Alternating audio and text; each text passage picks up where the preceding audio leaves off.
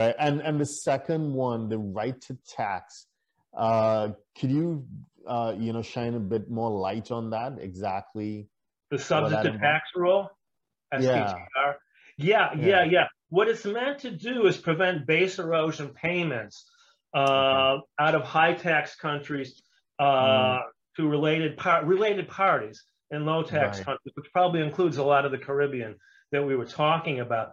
And the notion now, and it is meant to benefit countries that are considered as developing by giving them a little revenue, a little absolute taxation rights on that revenue. But hitherto it was just flowing into their countries, mostly to benefit the parent, not to do a heck of a lot of good for the subsidiary, except to set up a pocketbook by which the high tax country the parent in the high tax country could get a deduction. By the way, I do have a definition of developing countries, and it's a little wonky, but developing countries are defined as those with a gross net income per capita of, this is in USD, of $12,535 or less. Now, those are 2019 figures. They may have been adjusted for inflation, but so obviously these are not wealthy countries.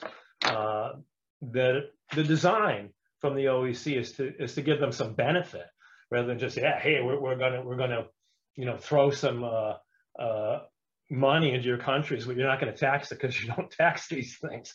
Like Cayman comes to mind right away, of course, where it's been zero. I would imagine you guys would know better than me. The DVI has been zero. I know things are changing in the Caribbean, and that I can't talk to, and that's why I'm so pleased to have our friends from the Caribbean who are much more in touch with things that are going on down there than I am.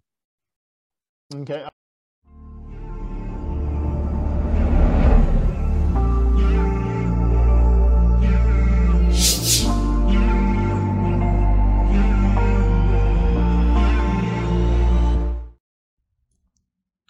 Please subscribe, like, share, and comment below. Our books and upcoming events are available at htj.tax.